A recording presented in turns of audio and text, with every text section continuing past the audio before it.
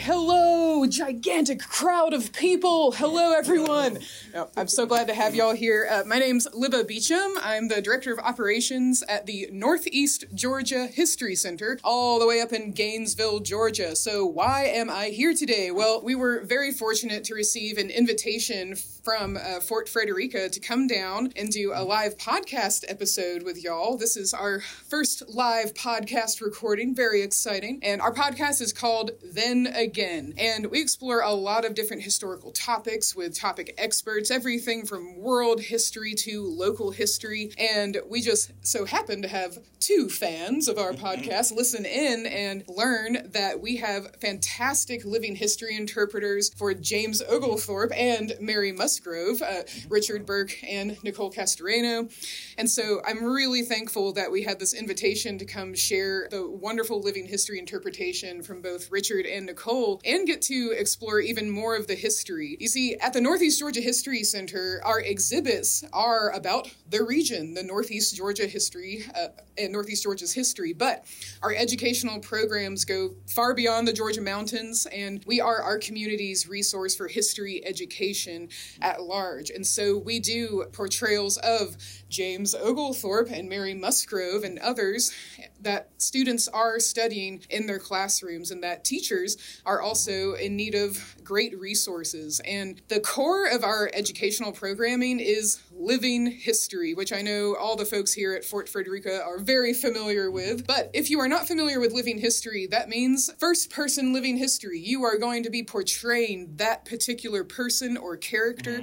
So today, when you saw Richard portray General Oglethorpe and Nicole as Mary Musgrove, that was first-person interpretation. But if you went on the awesome tour that Jarrett gave, that would be third-person interpretation. He is in the historically accurate uniform, but he's still Jarrett telling you about the history rather than being someone of the colonial era, for instance. So as you can see from the photos we've got going on the screen, we do a lot of living history educational programs. I am our official Juliet Gordon-Low, although I am not 60 years old, but I know quite a lot about Juliet Low, and so I get to dress up as her and portray her for school groups, not only in our community, but across Georgia, and certainly during the pandemic across the country when we did our virtual programs. And so at the Northeast Georgia History Center, we're very fortunate to have a digital studio in-house, which is why we produce a podcast while we can do virtual programs. Both Richard and Nicole are not only, this is not their only role. Richard has portrayed many characters for us, including quite treasonous characters as well. He has portrayed Benedict Arnold. I had it at the tip of my tongue. He's portrayed Benedict Arnold for us, and Nicole has portrayed Sacagawea for us, or Sacagawea. And, of course, Mary Musgrove and General Oglethorpe. So today I would love to dive into a conversation with these guys about living history and how Fort Frederica and the Northeast Georgia History Center bring history to life through living history interpretation. So first of all, why don't we just go around and I've introduced myself. Why don't we start with Nicole? Just give us a little introduction and your first foray into living history education. Sure. So my name is Nicole Castoreno. I've lived in Georgia for almost 20 years. I'm originally from Indiana. I am Lipan Apache, Native American. So I love history. I like learning about the different roles. There's not a lot that we typically learn in school about Native Americans and especially women. So it's been really, and I'm an actress. So I'm not a historian. I'm an actress, and I've had to learn about her before playing Mary Musgrove. I didn't even know who she was. I did know more about Sacagawea, but it's been really interesting and utilizing my acting skills in a completely different way with living history. Thanks, Nicole. And Richard? Yeah, I'm Richard Burke. I'm a lifelong Georgia native. My family's actually, we've traced my family to North Georgia since about 1690. Oh. So we've been here for a while. Some of my earliest memories, my dad has this huge collection of books from on the Civil War, World War II, various other things. And when I was young, our family vacations would be touring Civil War battlefields. So I got deeply immersed in the love of history from a very early age, and it's something that stuck with me pretty much all my life. So far as Oglethorpe goes, I'm essentially self-taught. I've read extensively. There used to be a fellow who he'd go around to schools and other reenactments and everything, portraying General Oglethorpe. And he and I had some very, very deep diving conversations, and that's proven to be quite useful to me. Like Nicole, I also love to act. So, unlike her, I haven't actually made a lot of money at it, but but it's in my blood. Yeah. And Jarrett, why don't you introduce yourself for our audience who might not know you? Yeah, absolutely. So my name's Jarrett, or here at the park, Ranger Jarrett. I'm a park ranger here at Fort Frederica. I've been here about 6 months. I've done living history at about 3 national park sites. This is my 3rd one. And it's just a lot of fun being part of Fort Frederica's history. It's a fort from 1736, about the most southern point of the British colonies. So, on a Saturday or special events like for Oglethorpe's birthday, I'm dressing up as a 42nd Regiment of the Foot Soldier, here to help protect the general and the colony of Georgia, and really the British colonies here. So it's always a lot of fun, shooting off muskets, firing off a cannon, or even, creating canoes, cooking, any of that stuff, just to gather people's attention here at Fort Frederica.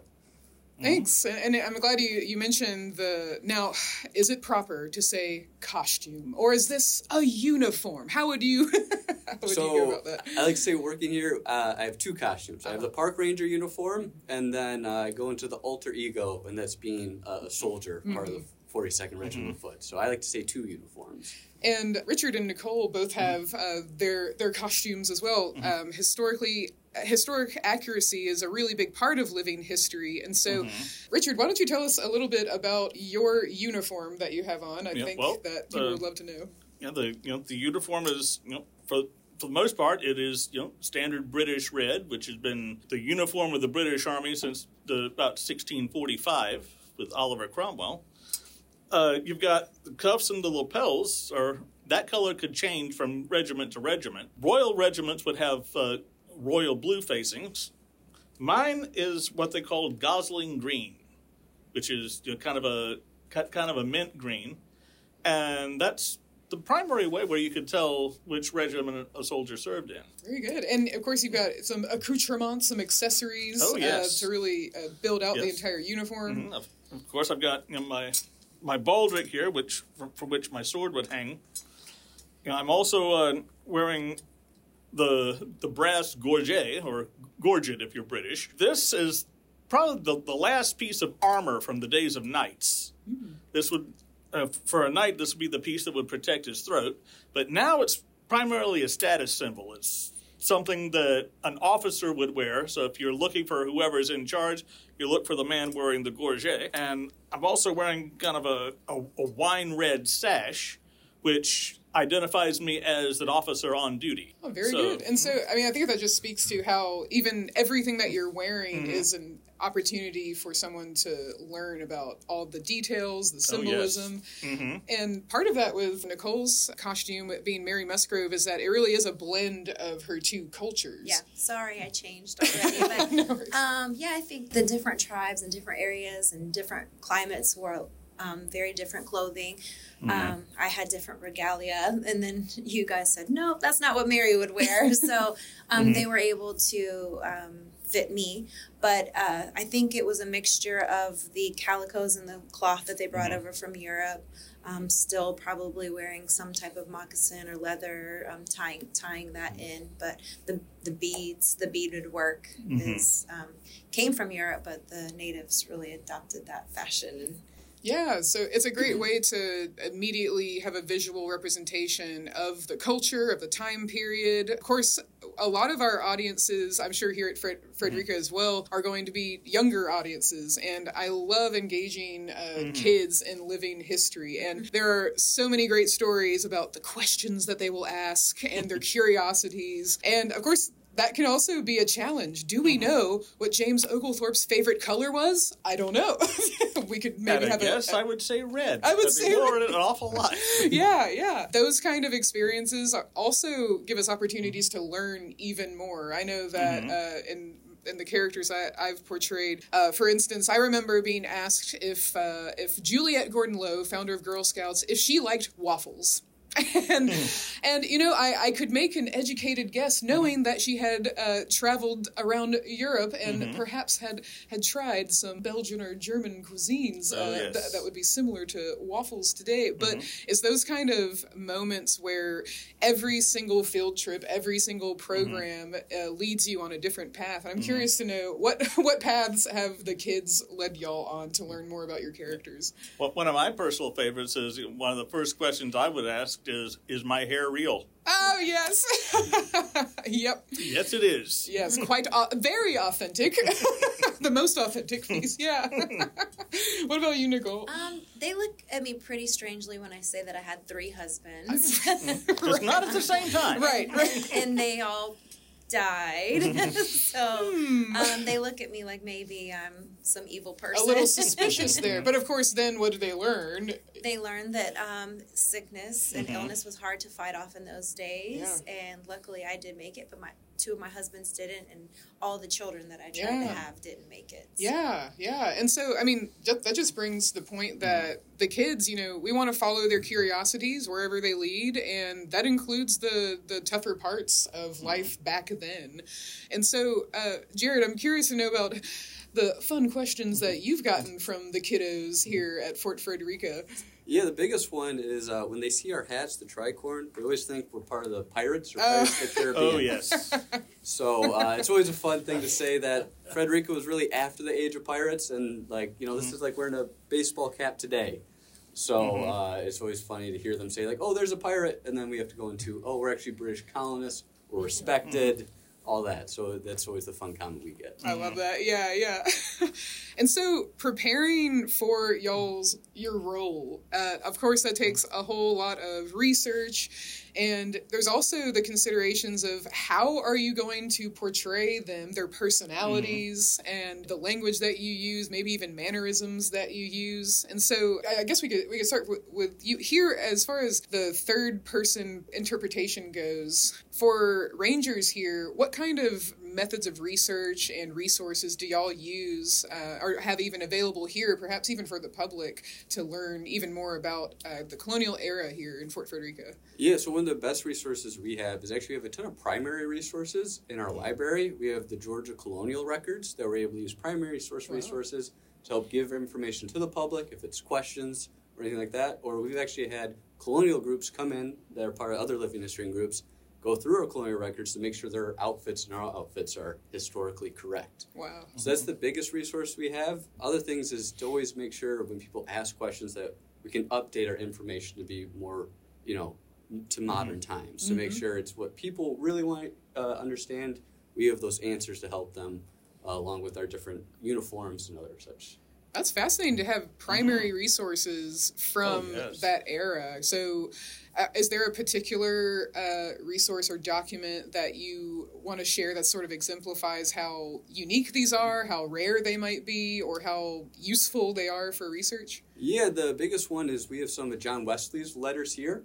Between him, he was up in Savannah, Charles is down here at Frederica. And then when John is here, he's sending letters over to England. Those letters have allow us to tell us some of the more funny stories that happened at a colonial town due to fighting within the colonists. Just unfortunate events that happen in every American town.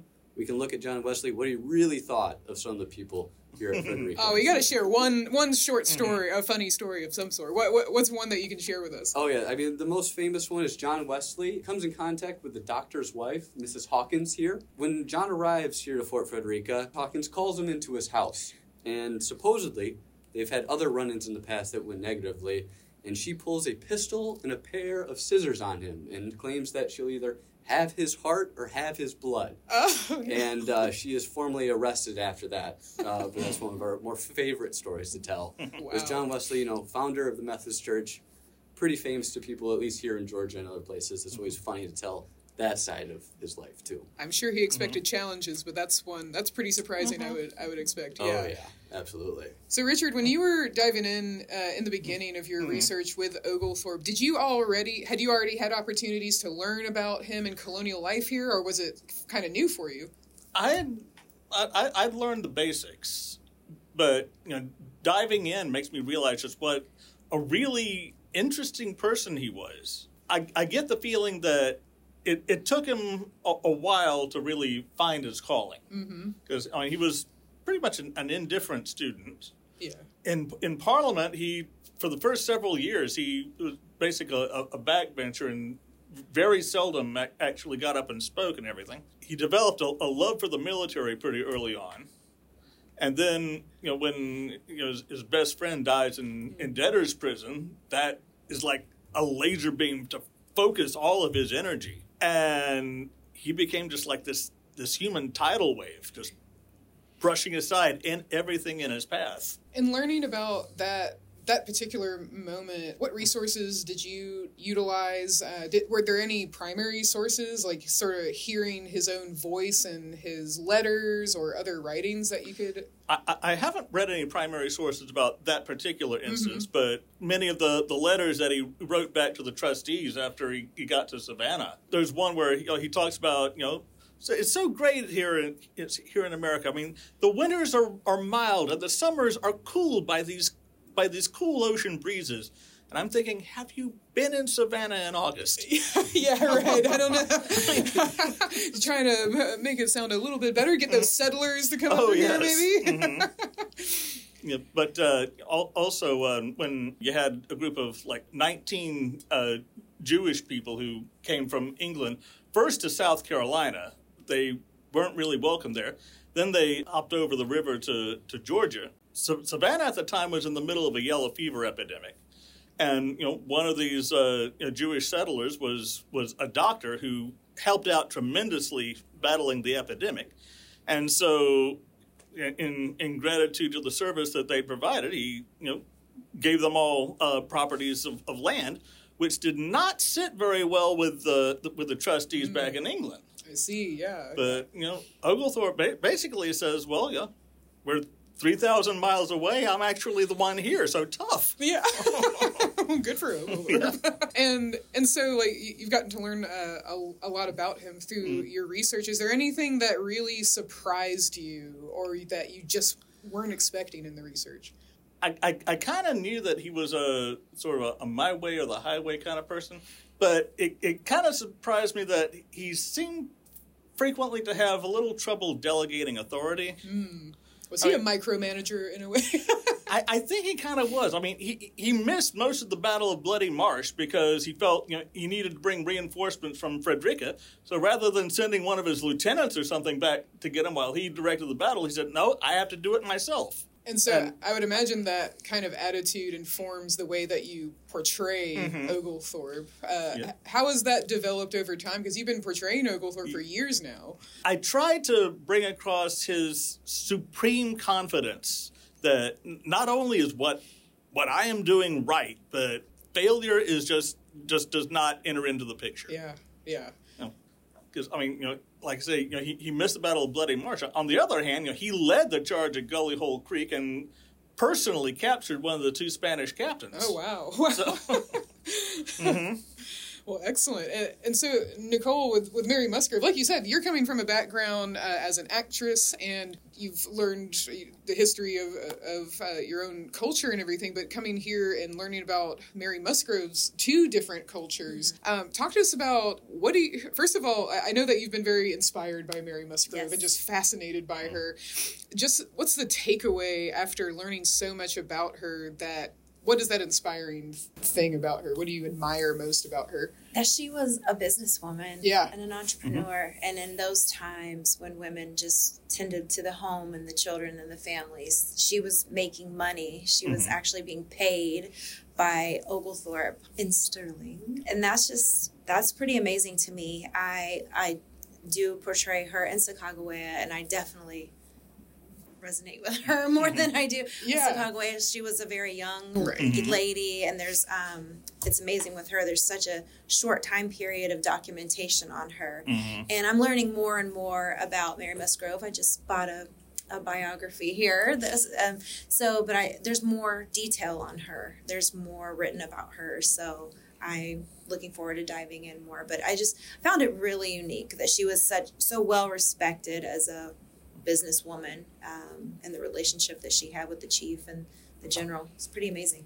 Mm-hmm. Yeah, I mean, Jarrett, from your point of view, if Mary Musgrove was out of the picture, I mean, that would have changed quite a lot. Yes. Now, of course, and Rich, everybody, feel free to Mm-hmm. chime in, but as our Fort Frederica representative, can you just share with our audience how invaluable Mary Musgrove was to the entire colony at this time? Oh, yeah. I mean, settling Georgia peacefully, especially in this time period, is really rare compared to the other northern 12 colonies.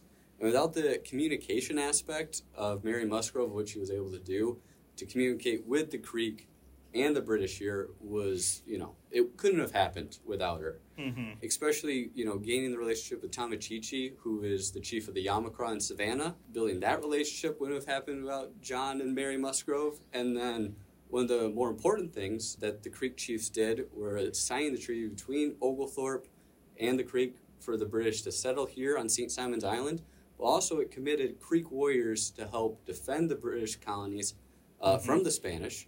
And Mary Musgrove has actually helped to gather up over 100 Creek warriors to head down to St. Augustine, Florida, to attack the Spanish. And then also, when the Spanish attacked here in 1742, they're here to help protect the fort. So it would either be run over by the Spanish, or there would have been some sort of war that would have broken out between the British, the Creek, Yamakra, somebody, without Mary Musgrove. And I am of diverse background, so just knowing that she was of two heritages then and now, it's funny, you still have to bridge those gaps sometimes and learn two cultures, and I think you have a broader just view of people in general. And I think that would have been extremely valuable to her, not only as an interpreter, a translator, but she's in a way a kind of ambassador, a diplomat, a mediator, and her family connections made her already well respected among the Creek. Yes, and so respected among the Creek, respected among the new settlers and the colonists. I heard she was quite an excellent hostess as well, and so that also brings me to think about just her as a woman, similar to Sacagawea. Sacagawea was one woman among 40-ish men, and her mere presence was a symbol or a way to communicate, we come in peace. Otherwise, a war party would not have a woman, or especially a young woman with a baby. And so her, Mary Musgrove's role as a woman, I wonder how that was also a great advantage to Oglethorpe. Jared, do you have anything to share on that reflection as far as her role as a woman in this? Yeah, I mean, what we know of when she was in the town, she actually honeymoons during, I believe, her second marriage here. And one of the special things that is that supposedly the whole town went to her wedding. So she was really well liked here in town with that symbolism there. And so just having that presence of communication, but also kind of that, like, people did really respect her and support her. So I think just knowing that what happened here at the town was really cool and adds to it. Absolutely. And, of course, her work as working as a businesswoman and negotiating quite a lot and negotiating fairly, that's also going to be a valuable skill set in mitigating arguments, or especially between the men. I think that, yeah, right. And to have a woman's presence there may have been, a feminine touch may have been really valuable, especially at that time, for these kind of negotiations. And so with the story of James Oglethorpe and Mary Musgrove, we know that they had a very close friendship. And what do we know about their friendship and their respect for one another? How do we know that they had that friendship? Is it through primary sources, or? Yeah, primary sources indicate that Oglethorpe was he was a dinner guest at Mary's house many times. So that kind of tells me that their relationship was more than just professional. Yeah. And they actually enjoyed each other's company. Yeah. He gave me a ring off his very finger. That's right. Before leaving back to Europe. So quite a symbol of friendship, but also I think Oglethorpe surely knew Mary Musgrove's value because he was working alongside her, but 3,000 miles away over in England, the trustees did not necessarily have the same opinion. Oh, yes.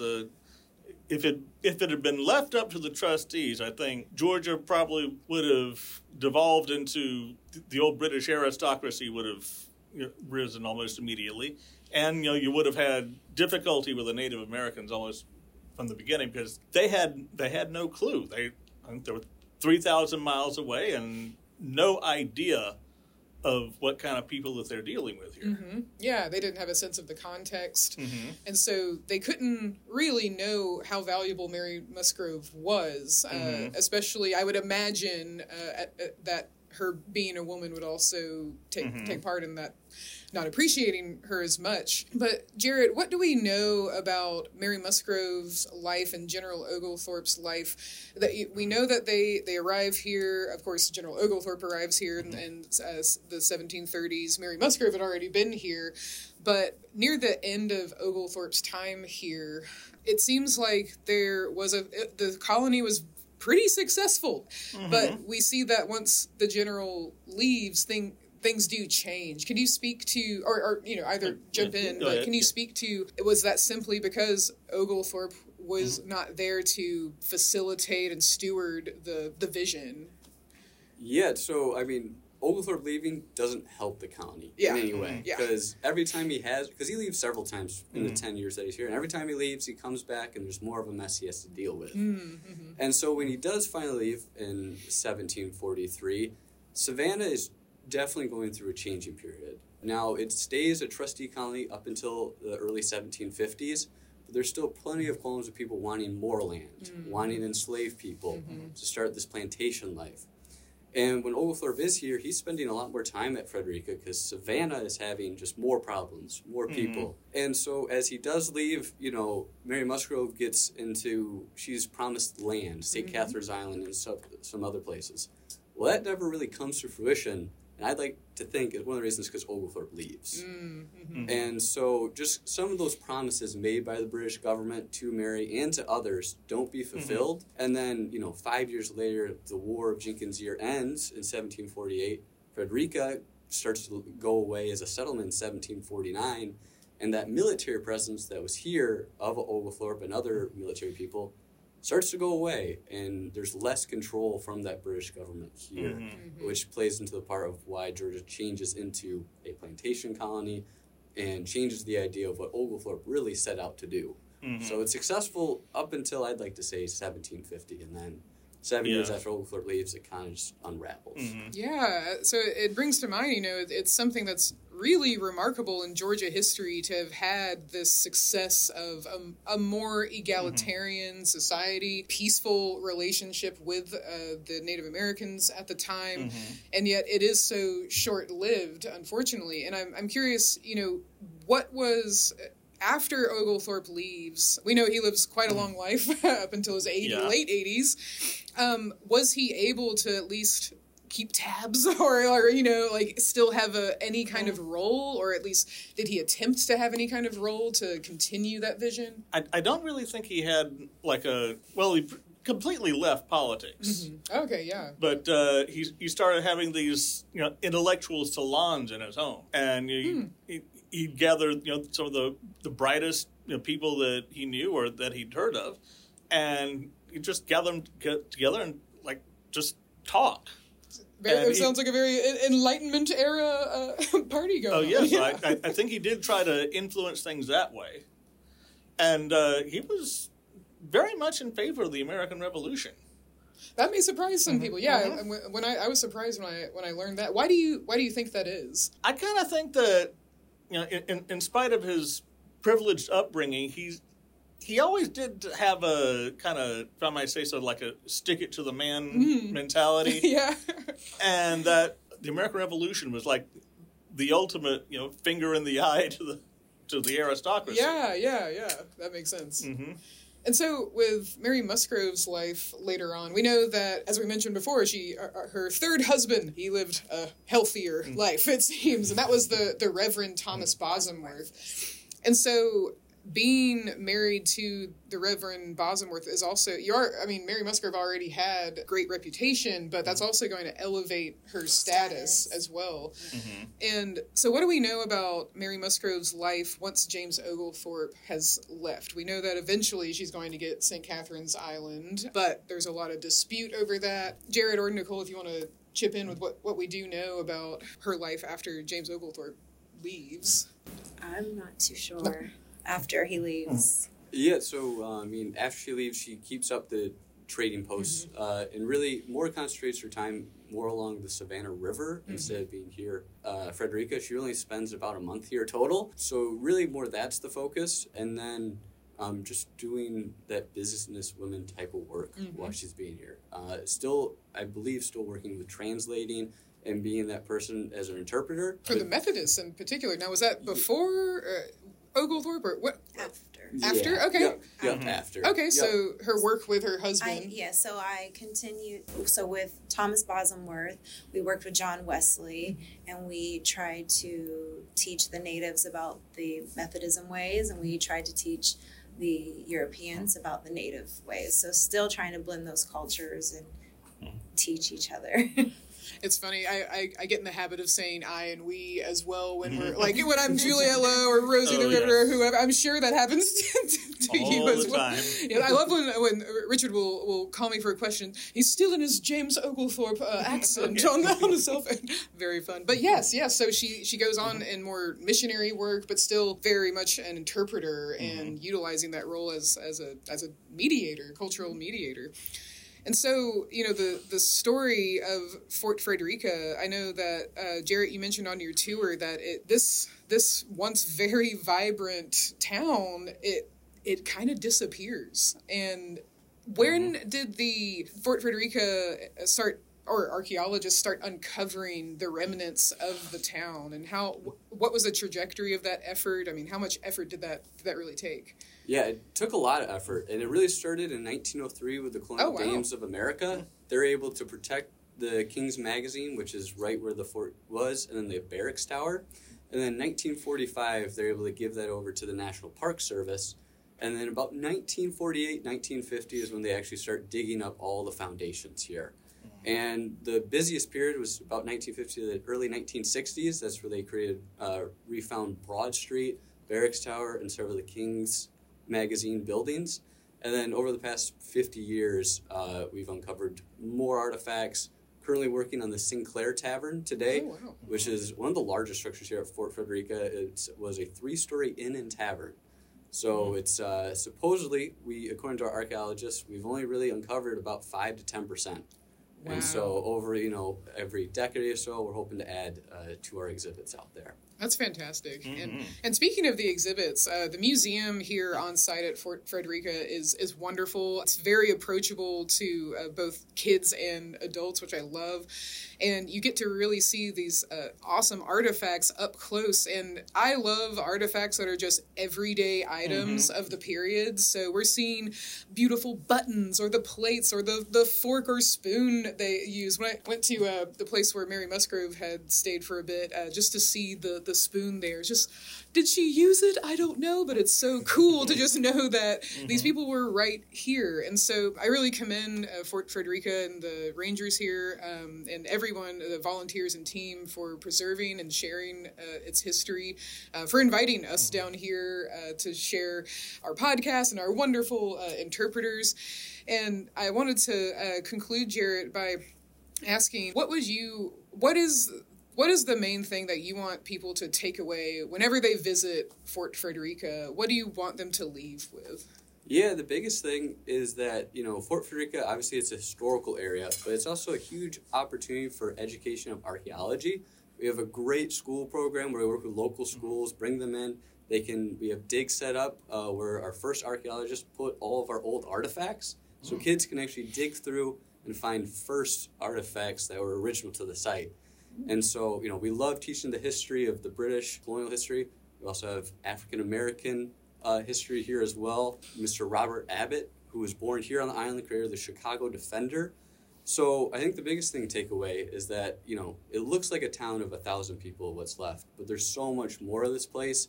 And really that's the story of a lot of colonial places and a lot of state museums, national parks. It's like, we love telling that big story, but if you can add in the 2 to 3 other things and get hands-on, you can just learn so much more about just one site in particular. Absolutely. Well, thank you again for inviting us here. It really was such a pleasure to be here. Yeah, thank you. Thank you for coming here. We're so happy, General, we could celebrate your birthday. Yes. And Mary Musgrove could come and have this great opportunity. And so I'd love, if anybody has questions about living history interpretation, Fort Frederica, the Northeast Georgia History Center, any questions for our interpreters today, feel free. You had mentioned that living history is particularly well received by children. Yes. Oh, yes. Oh, yes.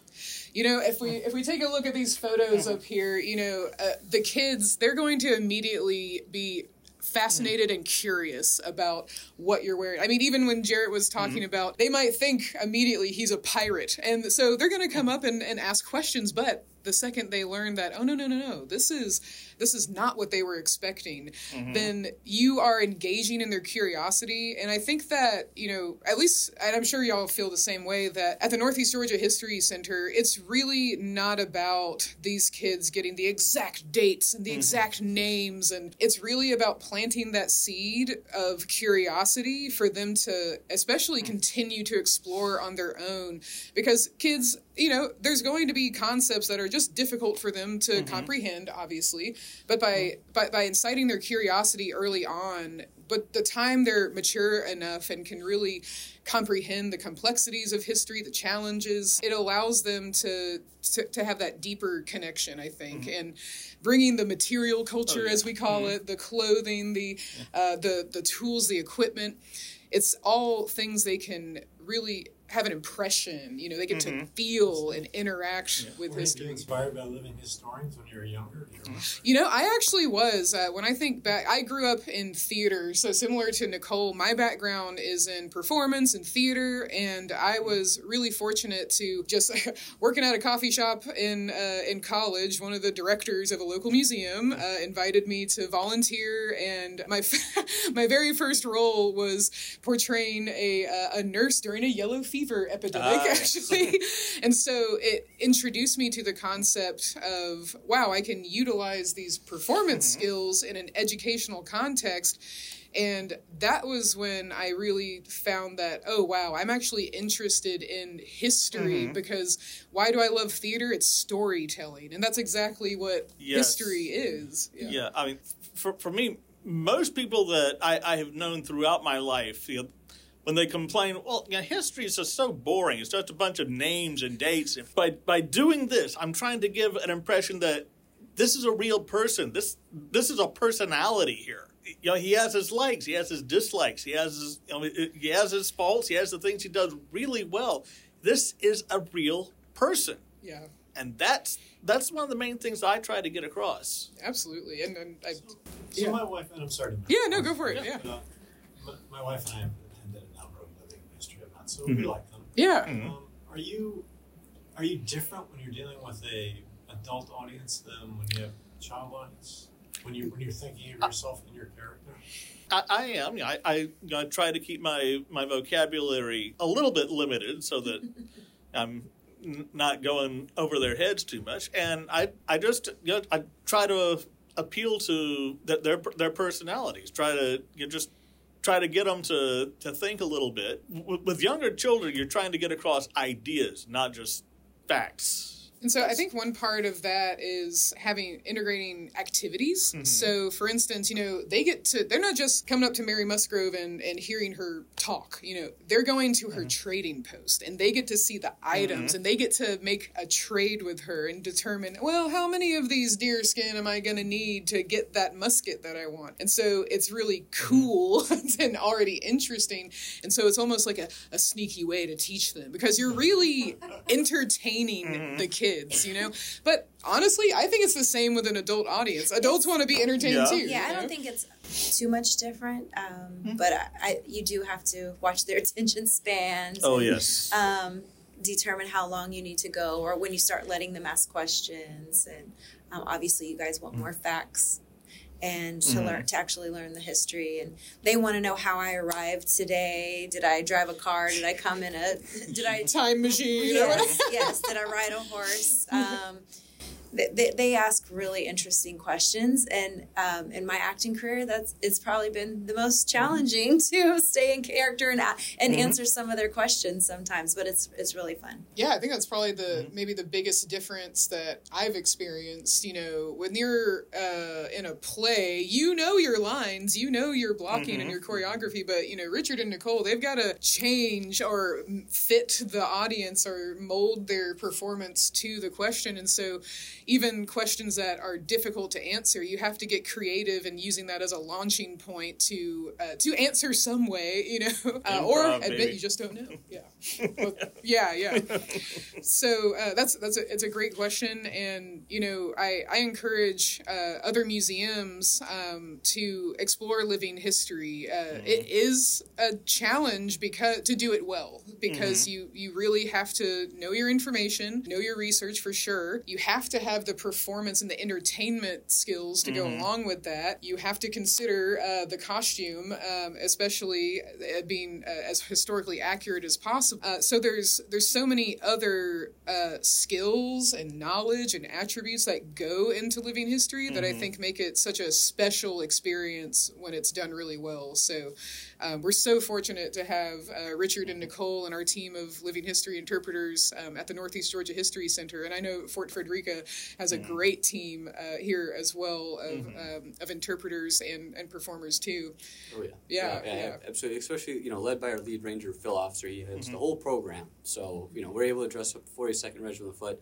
And one of the funnest things we do with kids here on a trip is we have so many different people that lived here at Fort Frederica that we like to assign everyone a task. So you're the bricklayer, you're the shoemaker, you're Daniel Cannon the carpenter. Yeah. Just so they can kind of picture, this is where you could have lived, or this is what you would have done, just so you can join us on our living history tour. Oh, that's great. That's really using their imagination to learn, and I love that. That's great. Do we have any other questions? Yes. I was really impressed with Mary Musgrove's tenacity. Yeah. And think of not only as a businesswoman and then helping with but the issues that she had with property. Trying to hold on to property that was either given to her or that was rightfully hers. But can you speak to that at all in terms of some of your research about that? The trustees just didn't. I don't think they had the same vision that General Oglethorpe did. And actually, that's a question I have is, you were well respected here. Were you well respected back there with having different views? You clearly had very different views than a lot of other people that came. I kind of get the impression that his views kind of made him a pariah among the British aristocracy. And he was fine with that. And speaking to Mary Musgrove's, her challenges with compensation, recognition, property. It's kind of sad. It's because she finally gets St. Catherine's Island, but she maybe lives or owns it, for 5-ish years or so, late into her life. And then I pass, and it goes on to my husband and his heirs because I didn't have any children. Right. That survived. Yeah. And so, to your point, though, she was an incredibly resilient woman, having had so much tragedy affect her in her life, losing her mother early on in life, losing her father when she's only 15 or so, losing 2 husbands, being married 3 times, losing children in their infancy, and yet but a lot of wins. Yes, exactly. Yeah, for a woman, still a lot of wins. Just being paid alone, being considered an ambassador of the Georgia colony, an official translator. So lots of tragedies, but lots of wins. Yeah, exactly. So just a fascinating and complex life and history that we continue to learn more and more about. I wanted to open up, are there any last questions for us today? All right. Well, thank you again, Jared, and Fort Frederica in general for allowing us to come here. And thank you so much to Richard and Nicole for sharing your wonderful performances today. And for all of you joining us for this live episode of Then Again, I encourage all of you to take those phones out, and wherever you listen to podcasts, do join us on Then Again at the Northeast Georgia History Center. We have tons of fascinating episodes. We're actually approaching our 200th episode in the new year. So, and if you want to join us and learn even more about the Northeast Georgia History Center, the fascinating artifacts that we have, our educational programs, we have our 4th annual telethon this Monday from 11 a.m. to 7 p.m. Just hop on Facebook or YouTube, look up Northeast Georgia History Center. Our community expands far beyond the Georgia mountains, and so we hope that you'll also join our community and learn even more fascinating history with us. So thank you all. Thank you. All right. Thank you. Thank you. All right, thanks, y'all. Then Again is a production of the Northeast Georgia History Center in Gainesville, Georgia. Our podcast is edited by Andrew Gillespie. Our digital and on-site programs are made possible by the Ada Mae Ioster Education Center. Please join us next week for another episode of Then Again.